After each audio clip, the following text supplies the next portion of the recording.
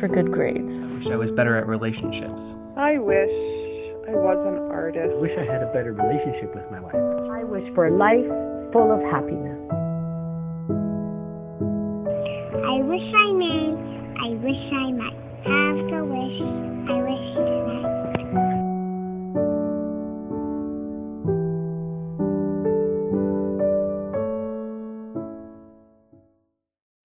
Hi, happy Monday. Remember, if you're interested at all in finding out what a life coach does and how I could walk you through thought processes that you might want some help with from someone who simply just guides you with no desired result that they are invested in themselves, that's what a life coach does, you can find below the link to my free energy guide. And the theory is that if you can untap what makes you stuck, that will give you more energy. So look below for that. Today I'm going to talk a little bit about unconditional love. We had a discussion this weekend about unconditional love, and it's something that I have often wondered, what is it exactly? Because I have felt that because I was in foster care, because my parents weren't capable of keeping me, that must mean they didn't love me. And it's hard to move away from that, even though logically I know that that's not likely true. I fostered for years, and I tried to instill in those children the concept that their parents did love them. They just weren't able to change who they were. And I believe that. And yet it's really hard in a world where people want what we often think is unconditional love. I told my children when I was raising them that I will always love them, but I'm not so sure based on their decisions if I would respect them. And if I don't respect them, it's hard to spend time with them. And that was the closest I could come to explaining the difference between what we as people think of unconditional love. I remember one time someone telling me that they enjoyed having a pet because that pet loved them unconditionally. And I thought, well, does a pet love us unconditionally? Or does the pet love us when we give the pet what the pet needs?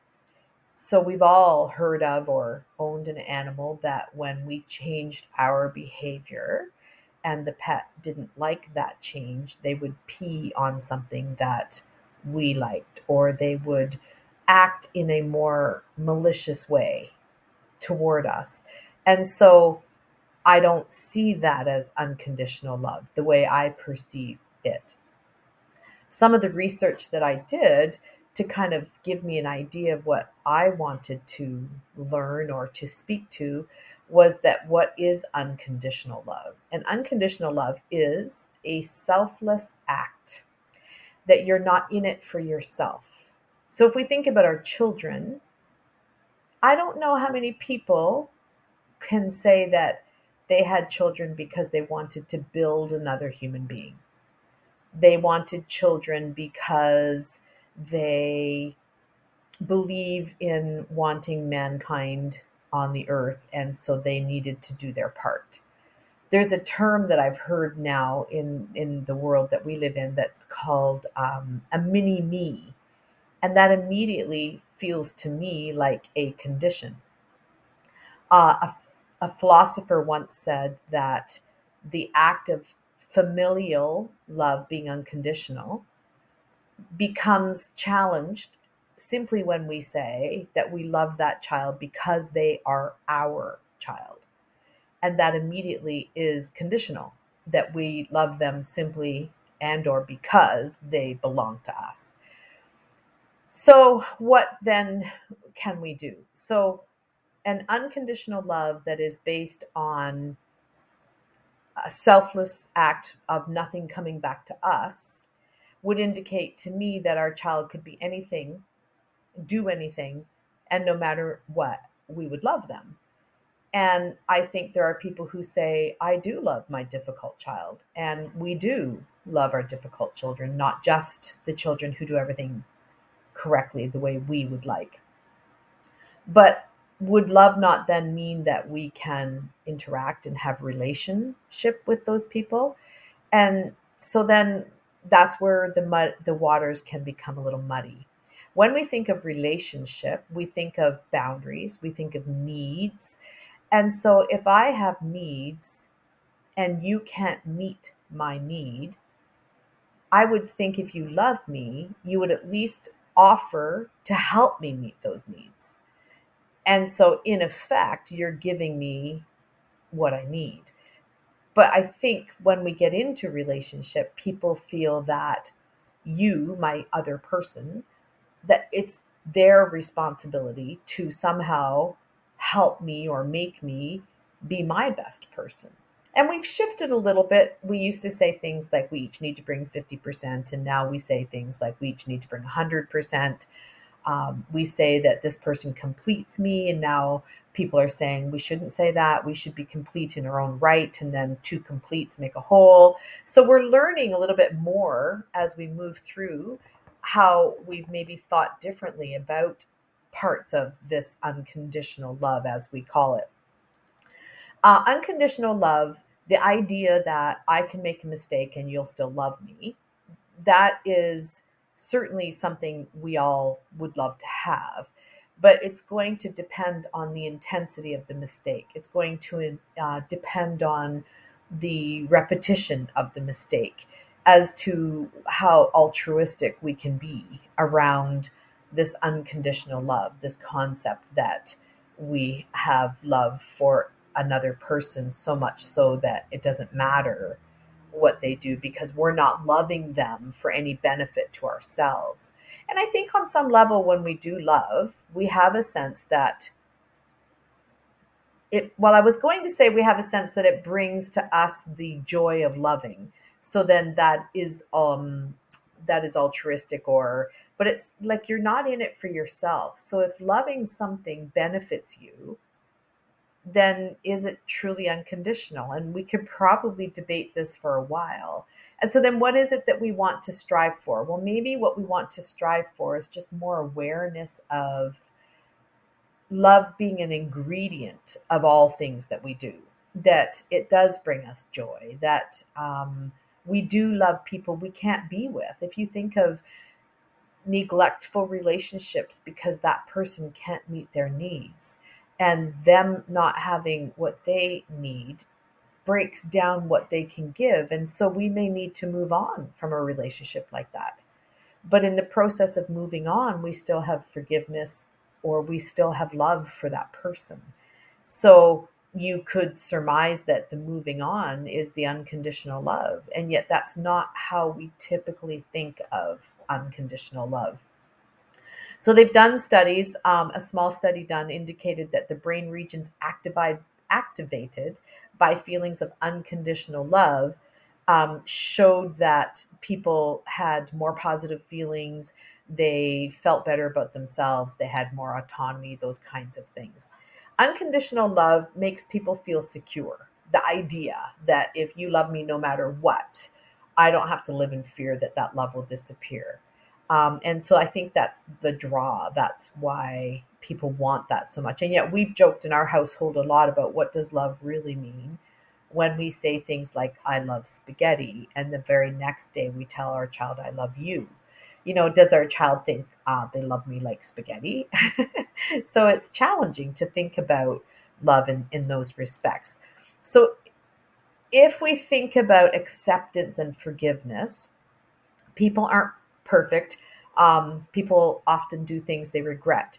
And so if you forgive mistakes and continue to offer your love, then the mistake doesn't cause them as much distress or harm. In the article that I read about this, it says that you can't love someone unconditionally unless your love remains unchanged despite their actions. You can, however, love someone unconditionally without having a relationship with them. And so that makes conflicting comments or thought processes. So acceptance sometimes involves recognizing when it's unlikely someone will change and taking steps to protect your own well-being. And so should we give up on love? No, everybody seeks it. Everybody wants it. So what is it not would be the other thing. And so ignoring relationship issues. When there are issues, we don't ignore them because somehow we think that that tampers with unconditional love. Conflict is normal and healthy. We need to have that. So, depending on the circumstances, you might agree to work on something together, rebuild the trust, or rebuild money if someone spent more than they should have. Um, and if those things don't work, then you can, walk away from situations and still have love in your heart. And yet people would say someone who walks away doesn't love unconditionally. You do not neglect your own needs, which I already spoke about. You don't tolerate abuse. You don't tolerate things that cause you to be less than you are. And so so family love, we think of as unconditional in some aspects because we share a name, because we share history, and we think that that's what unconditional love means. But unconditional love, well, it's easier to have in a family because we believe those things. Romantically, it may be harder to come to terms with what we consider unconditional love. So I just wanted to, it's Thanksgiving weekend here in Canada, and I want to give people a sense that love is a feeling that we have when we give it without expecting anything back. And we give it because it empowers us in a way that helps us. And if we can think about how we are irritated by family, or how we are uplifted by family, or how we want to build our children, our human beings that we've brought into the world, we can look at love differently, and we can consider some of these things in a different light and understand that it's not that simplistic, and that's why it's challenging, and that's why people feel like maybe they don't have unconditional love. Love changes. Love, the feeling that you have about being in a relationship, whether it's with your children or a romantic partner, that connection that we enjoy is not just love on its own, because what we enjoy in the early days changes, and what we enjoy with a toddler is different than a teen. And so it isn't so simplistic, and we need to be open to understanding that we have a love and we can build more, and we don't give it to hold it over someone's head or to expect things in return. But we are able to love and yet not be with somebody. We are able to love and not be able to stay with somebody. So if distance is an issue, we can build that. If we have to separate permanently, we can forgive and yet still have love. So I just wanted to bring that to an awareness level of what we need to consider and think about on a romantic level versus on a family level, and to see what it is that we think we want to change in our thinking around that, so that maybe we would feel more content in the connections that we have with people. And that would make all of the times that we get together easier for all of us. So I hope that made any sense. I feel like I rambled a bit, and yet unconditional love is something I've often thought about and wondered what it meant, because I felt like I could always consider the love that I have met as having conditions. And I think the tiebreaker on that is that the conditions feel like conditions when we're expecting more of it to complete ourselves versus something that we give. As much as I enjoy discussions, I also want to provide a service to people who would like more. If you want to do more than listen, get in touch with me with the links in the description. You can also email me through hello@beyondwishfulthinking.ca. And I'd like to give you content you enjoy, so please leave a review wherever you're listening to this podcast. If you're watching through my YouTube channel, leave your comments below. If you want more of Beyond Wishful Thinking podcasts, make sure to subscribe for free on Apple Podcasts, Spotify, and wherever you are listening right now.